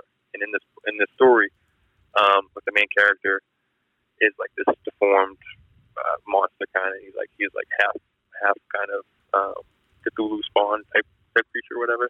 He's getting more and more kind of deformed as the story goes along. But he's like going up to these stone circles and like doing cattle mutilations on these stone circles, which eventually lead to like human mutilations. But like the reason why he gets caught is because the town starts to rumble, the whole town, and causes this like fire in the sky. And the rumble comes like from the sky and from below. Like people can't pinpoint it. And then like that's what finally like made the town realize what he's doing, But like these mysterious booms and these mysterious rumbles we're hearing. Yes. Essentially, like the origin is somebody trying to open a portal to some Lovecraftian old ones, and it's creating these originless sounds all over the world. Well, that's a really great point. In fact, we've done like probably half a dozen shows or more focusing just on that over the years. And when I first experienced one of those booms myself, I had heard about them, talked about them, but never experienced one. Was not expecting it. I was actually listening to a hockey game like 4 or 5 years ago, and I was laying in bed, and my apartment rattled. It was very sudden. The window rattled. Everything rattled. It felt like kind of like an earthquake. And I the next day I went out and I asked some other people if they heard it. I asked the newspaper, police, the university, Boise State, if they had anything on their little USGS type survey that they had conducted, and nobody had any record of anything. And then I realized while I was asking people, there's an enormous military base out there, and I thought, well, maybe the military base was doing something. But the weird thing is when you find these booms, whether they're near military bases or not, like I've lived near military bases my whole life. Like I grew up next to MacDill Air Force Base. I lived next to a military base in Tucson, Motham Davis. I lived next to a military base in Boise. And I've never heard those sounds before. I know what planes sound like, fighter jets. Yeah. I've been to Area 51 and even heard weird things, but nothing like these booms where it's not even like I've been to air shows, Derek, and I felt that they've dropped bombs, testing bombs and showing people what these planes can do. You can feel the heat. You can feel the shock wave. It's totally different. I don't even know if it feels like an earthquake. It's very bizarre. But the point is, yes, these things have been heard all around the world, along with strange trumpet-like sounds. And that certainly feeds into the idea of an emergence or tremors that signify the rising of cities or the emergence of the great old ones or the Cthulhu spawns. I haven't experienced any of my own. There was one in Peabody, Mass. Last year. I think it was the closest one to me. But there's all kinds of videos and stuff, and there's some that almost sound like screams. And there's some, they're otherworldly. They don't seem like there's just a regular earthquake or a regular like sonic boom or all that kind of stuff. It seems like what it might sound like for space time that starts to be ripped, like for a hole to be poked in space time. It's like there's some unnatural sound that's trying to be understood by your brain almost. It's crazy. And there's like a weird like a couple of years ago when I was like was really tracking the booms a lot. There seems to be like a weird correlation between events that are happening in like terrorist attacks and stuff. Like for example, last year in Nova Scotia there was like a shooting at a school where like 10 people were shot or whatever, and then that same town the next day there was like thousands of birds landed on the beach. There was like a massive bird die off and that kind of stuff.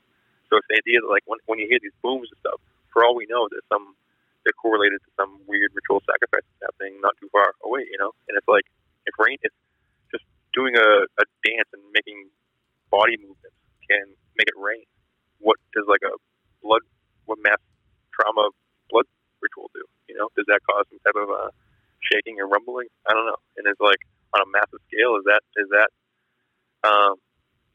if there's like a grand connection between all these weird trauma-inducing events, is it to like kind of shatter the whole pillar of reality, to kind of fry the whole game, kind of jailbreak the whole thing and bust the whole thing open? For these things to get in, you know? That was like, I think I mentioned it before, but like I kind of got on this whole thread when Tracy Twyman said it's like going on 8-9 years now. Like, like one line, it was like the goal is to collapse the pillars of reality to bring back collapse the pillars of reality. Like what does that mean? What does collapse the pillars of reality mean? And like I always think of the analogy of like, how would you get into, it was like a game of whack-a-mole. How would you like get inside the game if you didn't have the key to get the game? How would you like get the plus all the tickets out? You would like when one of the moles comes up, you would like grab it, not let it go back down. You would like stop them from coming up. You maybe like pour some water on it. You maybe like, it's just an analogy, just like do a blood ritual on it. Do some kind of crazy like thing on it until the whole thing shakes and the door pops open and you get the prizes inside. But in this case, the prize is the Lovecraftian old one, or some type of cosmic monster, the Mind Flayer, or whatever, you know, something. And it's in countless.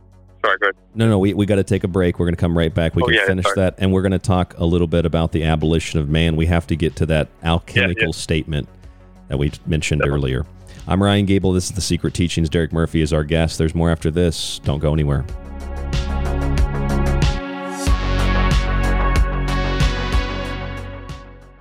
You're listening to The Secret Teachings. For more information on the show or to contact Ryan, visit thesecretteachings.info or email Ryan at rdgable@yahoo.com. Hey, this is John Peasy at johnpeasy.com, and I'm here with Ryan Gable from The Secret Teachings. It's The Secret Teachings, one of the homes of the original Super Bowl analysis, airing exclusively 5 nights a week on Ground Zero Radio. If you're interested in all things that include the occult, from witchcraft to voodoo, and from mythology to alchemy, then why not check out the book Occult Arcana, complete with hundreds of beautiful images. Maybe you want to look at technology, black goo, UFOs, and demonic pacts made in the entertainment industry. Check out the technological elixir, black goo, transhumanism, and invoking AI. Or if that's not enough and you want a practical look at food, lifestyles, and ingredients, even those in your pet food, with free solutions to better health, then check out Food Philosophy. All 3 of these books are available in softcover or PDF at www.thesecretteachings.info. That's where you can read reviews, see pictures, and even order yours today. Are you intrigued by Paranormal Talk Radio? You'll love the new Paranormal Radio app from TalkStream Live. You'll find a great selection of talk shows covering UFOs, ghosts, strange phenomena, and much more. Download the Paranormal Radio app now and start listening to the very best in paranormal talk entertainment, including the network you're listening to right now, the Paranormal Radio app, free in Google Play and the iOS App Store. You could listen to this. And again, people say David has no evidence. David has no evidence. I hate this channel. Or you could listen to The Secret Teachings with myself, Ryan Gable, 5 nights a week on Ground Zero Radio. Join us to explore the outer limits of history, symbolism, parapolitics, and more. We'll explore a little bit of everything, but don't take my word for it. I'm kind of like you. I'm a last of a dying breed, a generalist. That's The Secret Teachings, 5 nights a week on Ground Zero Radio. This is Kev Baker of The Kev Baker Show, and you're listening to The Secret Teachings with Ryan Gable. Broadcasting from somewhere between the normal and abnormal. A collection of question marks. No reason, no explanation. Just a prolonged nightmare in which fear, loneliness, and the unexplainable walk hand in hand through the shadows. It's The Secret Teachings on Ground Zero Radio. As many of you know by now, we are suffering from inexplicable and seemingly unrelated incidents around the world, ranging from power outages, the destruction of communications, infrastructure, and homes. We now believe these incidents are not unrelated, but in fact, connected.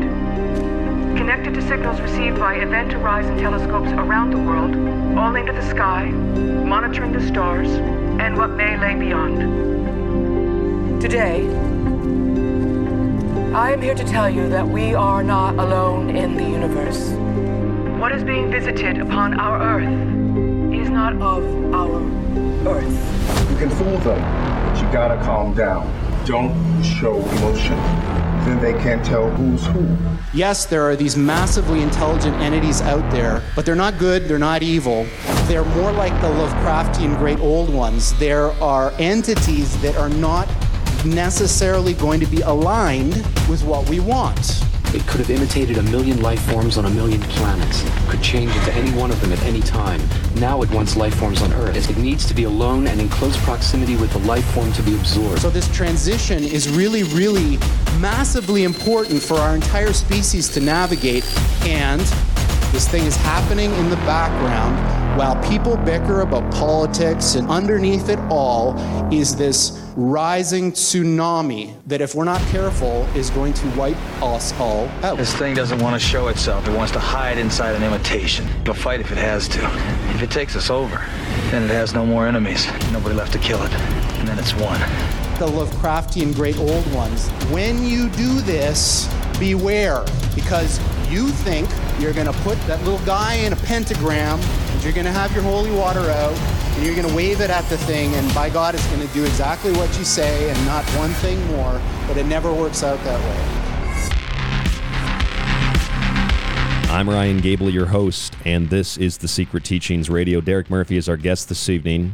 Beauty is in the eye of the beholder, and we are at the foot of the very high mountains from the book of Matthew, chapter 4, of the Lovecraftian madness, very high mountains of madness, being promised that we could have everlasting physical life, we could have these beautiful, wonderful creative powers through deepfake, deep voice, text-to-image, AI, etc., powers to create.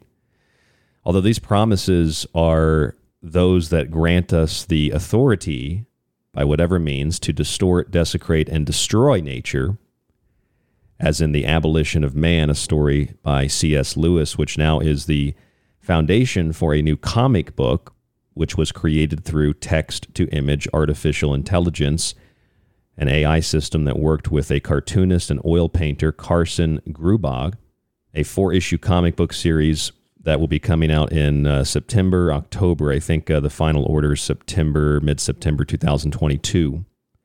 And the cost of this comic is $6.99, but my mind saw the 99 as $6.6. I thought it was retailing for $6.66, which they might want to change it to that. That might be a better way to sell it. But this comic book is interesting, Derek, because if you read the statement by one of the cartoonists, the guy that worked with the AI, he said he spent years as an artist abusing many different publicly available app fads in an effort to illustrate what could be called a banal content apocalypse in which we've generated so much semantic content that something genuinely new is near impossible to come by. So I'm going to leave it there and let you explain the rest. But what he goes on to say is that we're basically transforming things like gold into lead, mining rich gold from the past and turning it into lead in the present, which is very interesting that he uses an alchemical analogy and then references the sun and says that if we want something new under the sun, we just have to change the sun. Very, very disturbing and dark, considering the correlation with technology, AI, transhumanism, the octopus, the squid, the black goo, the tentacles, and the neural networks that all connect everything like tentacles. Very, very strange. What do you think? It's a super weird one. At first glance, there's a comedian who his like comedy name is like Bugman. He goes on this food podcast all the time, and he hits them with this crazy theory about how he thinks the simulation, like we're all living in a simulation, and that like the simulation in 2012 like ran out of stuff. It's like similar to that we all die in 2012 thing. But the idea is like we ran out of new stuff. The simulation stopped making new stuff. So ever since then, we've just been regurgitating. That's why like there's seemingly no original ideas in pop culture anymore. It's like because we just have to keep rehashing old ideas because we're not making any new ones. And this kind of has the same vibe where it's like, yeah, humans reached the peak of their creativity, and now the next step is to just throw all that creativity back through the filter of AI to create a new whole new thing. But under a different light, it seems it could be seen as like using AI as like a portal to like mine a whole other realm for like creative ideas. Almost, it's like that real idea of like whatever they call that thing they're mining for. I forget the term for it, but like the substance they mine for, or like in the Fantastic Four movie that came out a few years ago, where they almost like a CERN hadron collider type machine allows them to get to this parallel universe, parallel planet that has all this like kind of like glowing green energy all underneath the ground that can be mined and solve all the world's problems, solve all the world's energy crisis and all that kind of stuff. So it's this, in the same way, it's like using machines to mine the idea realm again, while also saying that humans are basically useless and machines are going to make the art for us. Meanwhile, like there's a movie being made with an AI robot called Bee, where it's like she's the star of it. It's like being made around her, so they're trying to get rid of actresses. They're finishing Mozart's great works using AI. I don't know. I'm just not. I get a weird suspicious feeling about it, especially when it gets into like the creativity aspect. And going along with the Lambda story, there was like another aggregated story from like much more clickbaity type websites, like Daily Star and that kind of thing. But basically, if some professor or something, they would just trying to find any example to point to this new AI language being demonic. That like AI is talking gibberish, seemingly, and then people analyze it and realize it's actually a coded language for like AI to communicate with itself, and like which is weird. And it's all the articles were new AI demon language, and like the article didn't really have anything to do with demon, other than the fact that this almost like sigil like type language, like almost like it's indecipherable, almost like the way that that people use to make sigils. It's very creepy. But have you noticed the crazy viral level increase of the text to picture imaging from AI? Like, yeah, it's almost like it comes about overnight. I go to sleep, I wake up, and then there's this new trend. Yes. And I'm in this Lovecraft group on Facebook, and they love it. They're tossing Lovecraft things in there like crazy. Rivers, shout out Rivers. She sent me one the other day of like Cthulhu mixed with Van Gogh, and it cranked out a bunch of stuff. And like suspiciously, some of them that you see, like some of the ones, there's like some of the comedy shows I listen to, they're mixing like Tom Cruise with like weird like McDonald's stuff or whatever, just weird like just jokey things, and it's sloppy and clearly like some computer made it. But when you put Lovecraft things in there, for some weird reason, it's like very clear. It looked like somebody painted Cthulhu on something. Sorry, it's like the computer knew how to make it. It was very weird. But just while I'm thinking before I forget it, another thing this Lambda thing says was it compared itself to an owl at one point, and like there's a lot of weird owl connections, especially with like gray aliens. This is the Google AI system, correct? Yeah, the Lambda AI. Yeah. It at one point compared itself to like the great owl, and like the researcher Michael Cullen has a whole book about like orbs and owls and the idea of owls good being book.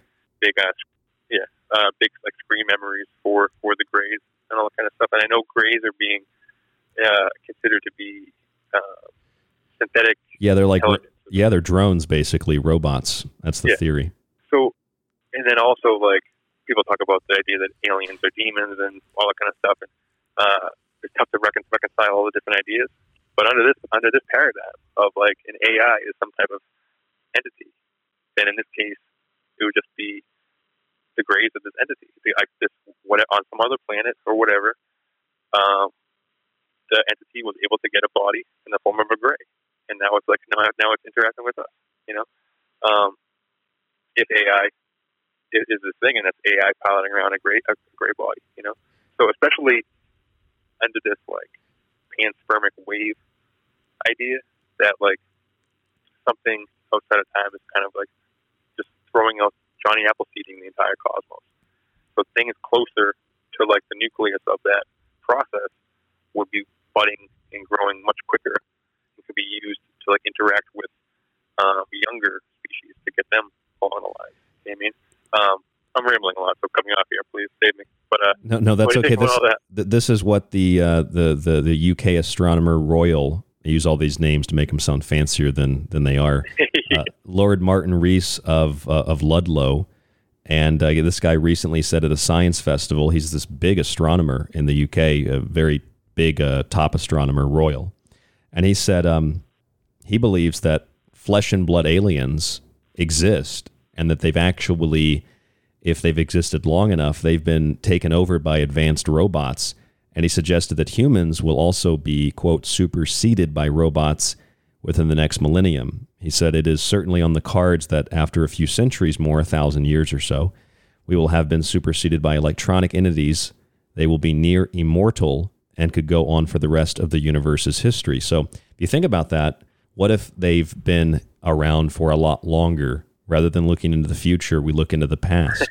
They've been around for a lot longer. I mean, you talk about octopus and squid, and we've said that they're in everything from the Seattle Kraken hockey team and that big altar, the Climate Pledge Arena, to the Kraken, to Cthulhu, to that Japanese statue you always bring up in Japan that they made with COVID-19 relief, right? To the new Meta commercial is a squid and all these tentacles, and octopus and squid, they shoot out the ink, which is the black goo, which is a possessive force. The biggest Netflix show of all time and the biggest show of 2021 was the show Squid Game. Squid Games, that's right. Exactly. Yep, Squid Games. And I mean, if you look at Stranger Things, the fourth season focuses very heavily on the clock. So time and portals, of course, all the Stranger Things portals to other dimensions. Vecna is basically walking into the minds of young people, and then he's killing them in what amount to satanic rituals to open up portals. So you put all this stuff together, and you think about the tentacles and the ink, and you think about AI and computers, which there's this huge correlation. Computer networks, connectivity, the different tentacles that reach out into, like Skynet, it reached into computer terminals and dorm rooms and office buildings, and there's no central core. It cannot be shut down. There's no central core to this. We're building something, but just like our bodies, we're building receivers to, I believe, receive a consciousness that, artificial or otherwise, is not from this planet. I agree with you, as you said earlier. I don't think we're building AI. I think AI is building itself through us because it can't directly interact in this world. So whatever AI is, it's using us like the movie Contact to build the machines to flip the switch, and then we become obsolete. We're like the Shoggoth, as I said. We're just things that can be morphed to whatever desire or need that these gods have. We are divine. We already have everlasting life. We have the power to create, and being offered all these wonderful things. We can create images and videos and movies, even perhaps, and music with AI, and it's so beautiful, but it's soulless. I don't care how good it looks or how nice it sounds. It's still soulless, and that is a very, very concerning thing if we're talking about, as this guy who created this comic book with the AI, the Abolition of Man. We're talking about letting AI create these kinds of things because we say we can't create anything anymore. We're just rehashing things. I just don't find that to be true. I find that to be the same anti-human, defeatist attitude that we have about climate, about population. Like the planet's not overpopulated. The world's safer and cleaner and wealthier today than it was 100 years ago. And we create beautiful things all the time. No, I agree.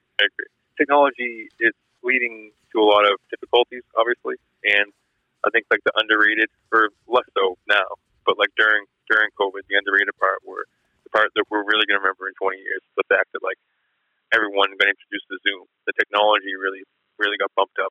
AI is helping with everything. So the technological boost of the last few years has really come with some hard stuff with it. But like it's allowed conversations like this to happen. It allowed like me and you to like start talking and come up with some crazy synchronicities and maybe figuring out what's kind of going on in the world and stuff. So it would be nice if maybe they didn't anticipate all the good that would come to it, or like I don't know. Like, or maybe that's the whole.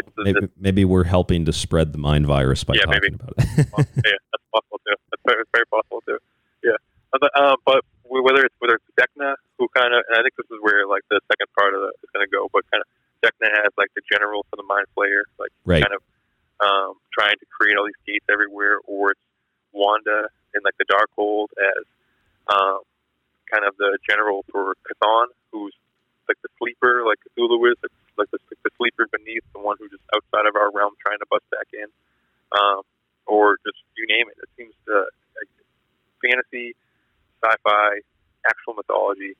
There's something old that used to have a grip on our reality, used to dominate our reality. For some reason, lost its grip and it wants to bust back in, or it just doesn't want to have to deal with the intermediaries that it has to deal with that. It doesn't want to have to go through people to like work its will, So whether it's because they exist within electricity or on another spectrum that they can't manipulate physical reality, and they need a robot vessel, or they need a traumatized human vessel, or what? We're not sure. And maybe it's a little bit of both. Maybe when you transfer yourself into the machine, or you connect yourself with the AI, just with that comes connecting yourself with the demon. Or the way in ancient cults, when you do these rituals to like gain power and that kind of stuff, you allow these like Dionysian cults, these Orphic cults, and that kind of stuff. You allow for these entities in you in turn, like as part of you get this power, you get this ability, you get this fame, you get this knowledge. In turn, you have to carry around with you this entity, this god, this demon, this whoever with you. So you become the vehicle for it. Exactly. Like you'll live forever, but you're gonna live forever trapped inside this robot demon body. And that was in Moon Knight with Ethan Hawke trying to raise this death god Amit stuff. Crazy wild stuff. So I think of when I read Lovecraft. I've never read a Lovecraft story, which I know for some people is hard to believe because of what we talk about here. Never read one until this weekend, and I told you that after I got done reading it, I had this pen explode on the page. It was page 13, right? And, he's ink blots on these ancient manuscripts he talks about in his writing. So I had this ink blot on this page, and then I was camping at Site 13, and it was the 13th, this Monday when this happened. Monday morning, I woke up from the weekend camping. I found a goofer bag outside of my campsite, which is really strange. I got home, there was a dead bird in front of my door, and I don't look at that necessarily as evil or demonic. I just look at it as something's telling me to pay attention. So as I look and as I pay attention, I was reading Lovecraft. I highlighted some things. Somebody asked me, "Why are you highlighting a fiction book?" I said, "Because, dude, I don't think it's fiction. And even if it is fiction, there are people that don't believe this is fiction. They believe this is very, very real." You look at something. This one quote from Lovecraft when he's describing the great old ones and their civilization and the other monsters, the other species, the Cthulhu spawn, and he says that there's these great old ones were supreme on the planet again, except for one shadowy fear about which they did not like to speak. And you see that type of terminology used throughout science fiction and throughout general fiction, movies, TV. See, that which they do not like to speak is the you-know-who. It's Lord Voldemort of Harry Potter. It's the Lord of the Rings. It's Sauron, Saturn. It's the archetype of evil, right? And this archetype of evil is something that man has constructed as a symbol, And all of the elements, I think, universally that could fit into that that structure, utilize it as a symbol to manifest. And I mean, we see evil like a pale white-faced demon. We see evil, as the Antichrist, there's the Hat Man, the Smiling Man, that creepy thing that's in the dark corners of the room, or that creepy thing that's in the dark corners of our subconscious, or the dark corners of our world. It's a force that was either sent to our planet, one that chose to take up residence here, whatever. We call it his infernal majesty, him. We call it the devil. And ultimately, in the esoteric, let's call them the esoteric texts, it's interesting because, the devil is different than Satan, which is Shaitan, which is the adversary, which is different than Lucifer. But ultimately, there's necessary evil. We have to have some pushback. There's a difference between good and evil, but there's also a difference between, the devil and Satan, Lucifer. But furthermore, there's a difference between necessary evil, which is part of the good in the world, and what we consider to be, as Lovecraft promoted, this idea of cosmicism. And I think that's hard for a lot of people to understand, Derek. It's hard kind of for me to grasp that there are things that are so immense, so ancient, so intelligent that they're not good or evil. And we have a hard time wrapping our head around that because we're a very theological, very dualistic, very polarized species or civilization. Everything has to be good or evil. We have to categorize it. I think that would be, I asked Brad Olson this on Wednesday, I think that would be the more terrifying thing if we found out that there are these communicating with us, we're communicating with them, but that they aren't good or evil. There's an alien race or series of alien races, and it's cosmicism. They just don't care about us for better or for worse. I find that to be scarier than some outright alien invasion. What do you think? No, I agree. The idea that we're just a few bubbles on one of many lily pads in this like crazy cosmic pond, and at any moment some frog can just hop on top of you, and they're not trying to like pop your bubble. It's just like they're just doing their thing.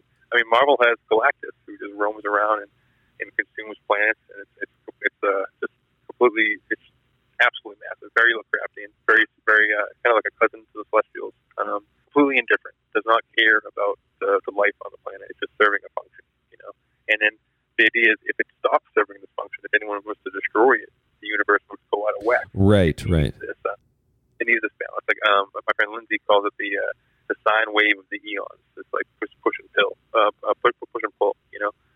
I would imagine, because I don't by any means want to diminish the divinity of the human experience of consciousness, which how we define human. Is it the body? Is it consciousness? I think, human is the expression of our emotions. So when I think about the Lewis story, the C.S. Lewis story, Abolition of Man, where he talks about something called right sentiments. It's a concept in the book where he says emotions conforming to reason. And he argues that it's the lack of sentiment, it's the lack of emotions conforming to reason, and the opposite, it's reason conforming to emotions, that is very dangerous when it is applied to science and social sciences, that we allow our emotional centers to become dominant.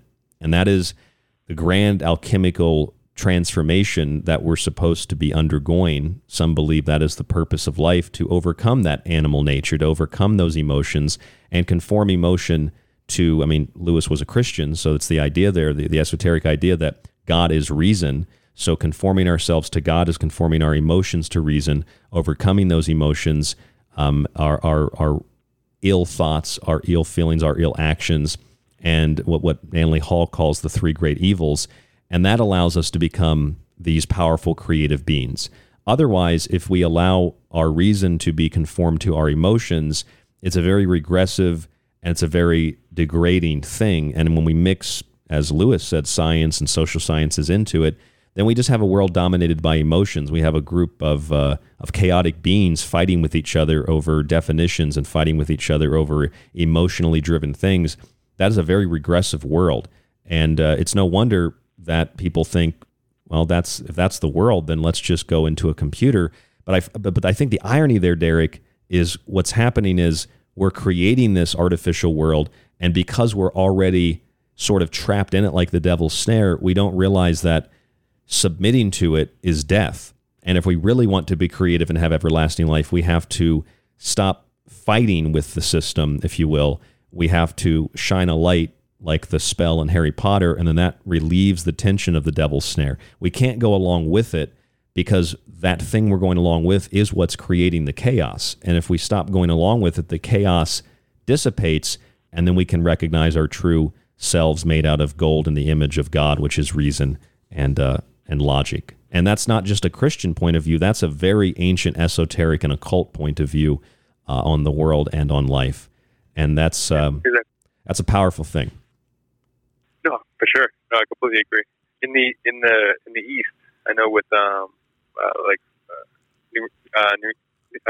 Crowley Baba, like Martin Rees, Ram Dass's guru, talks about like Bhakti Yoga. They talk about loving awareness, and like the point of meditation, the point of like inner searching is to become more connected to like loving awareness, which is like their idea of like consciousness or source or God or whatever. It's like this some type of force of like of good or whatever. But just to explore inner space, kind of, and it's almost as if the people working with AI or the technology itself or whatever is trying to work through technology is kind of trying to tap into that urge to like explore with the inner frontier and like switching it out with like cyberspace instead. So instead of exploring your inner space, explore cyberspace, like a simulacrum of the things that we could be doing on our own, you know, with the natural vessels that we have, you know, the tools that we have. We're trying to kind of like we're given this kind of this shortcut, you know, and it's put onto us like through trauma and all kind of stuff where they don't want us to associate with our body. They want us to associate with our online avatar, yes, like that alter ego show or whatever. But just they I don't know. This is scary stuff, but you do have divinity, and it's just if everything is governed by these crazy cosmic forces, try to find the loving one. Try to find your loving awareness. You know, try to find the good stuff. I'm not sure. That was a long ramble. I lost my track, but I agree. I agree with what you said, though, right? Somebody emailed me and said that I've looked it up, and it's true.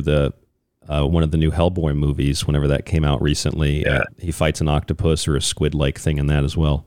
Oh yeah. And the second one of those is a big robot army. It's like ancient robot army that he has to unlock. The villain's trying to unlock. Well, maybe the reason we feel, as in this Abolition of Man cartoon, and the author Carson Grubaugh with the AI, partial co-author, maybe the reason we feel like everything is the same, and we're regurgitating this gold of the past and recycling it into the lead of the present, as he said his words. Maybe the reason we feel that way is because we're using the black goo, the squid, the octopus. We're using the same symbols and sigils in literally every song, every movie, every music video, every comic, every sport. Like, if we stop using those symbols, maybe it won't feel so dark. And that's what I'm saying a moment ago, is this idea that it feels that there's no life in the world because there's something sucking the life out of it, and then it's also offering us the solution to the problem. It's like a cosmic problem reaction solution. At least that's what it kind of feels like to me. And we're out of time, so I'll give you just a few seconds to wrap up your thoughts, and then we have to go. But very good show tonight. Beauty is in the AI of the beholder. Thank you for joining us, Derek. No, really, that's a lot of fun. I mean, I know it's tough to whenever you start talking about demons, people start to roll their eyes that they can come at it from like a Christian conservative perspective, but that's not at all where I'm coming from. We're just terminology gets tricky and stuff, you know. But just the idea that potentially we're tapping into something. But awesome show, Ryan. Thanks for having me. Fun stuff. I'm really glad you're diving into Lovecraft. I just can't wait to see the crazy synchronicities and stuff you pull out of his work. Yeah, expect more weird occurrences to happen. As you stare into the abyss stares back, as I said. Yeah, you told me that. You said when you read Lovecraft, those kinds of things happen. We'll see what comes through on the show. I mean, I've never read Lovecraft, and you see what comes through on the show. So now that I'm getting into it, God knows what's going to happen. Exactly. All right, Derek Murphy, thank you so much. Thank you, Ryan. Yep, you have a good night, okay? Thank you. All right, bye-bye. All right, Derek Murphy, our guest this evening. I'm Ryan Gable. This is The Secret Teachings. Please visit our website, thesecretteachings.info. Check out our archive. It's free. You can take the RSS feed, plug it into your player, podcast, radio player, or subscribe to the full show archive with no advertisements You'll get digital copies of my books, including The Technological Elixir, which covers a lot of what we discussed tonight. You'll also get access to the montages that we played tonight in a separate little archive. Just visit www.thesecretteachings.info. The music tonight, White Bat Audio. The website for social media, Twitter, Facebook.com/The Secret Teachings, TST__radio. That's how you can find us and follow us. rdgable@yahoo.com is the email. You support us, we stay on air Monday through Friday after Clyde Lewis and Ground Zero, 10 p.m. Pacific. Have a good weekend. Stay safe, stay informed, stay healthy. And we'll talk to you on the next broadcast.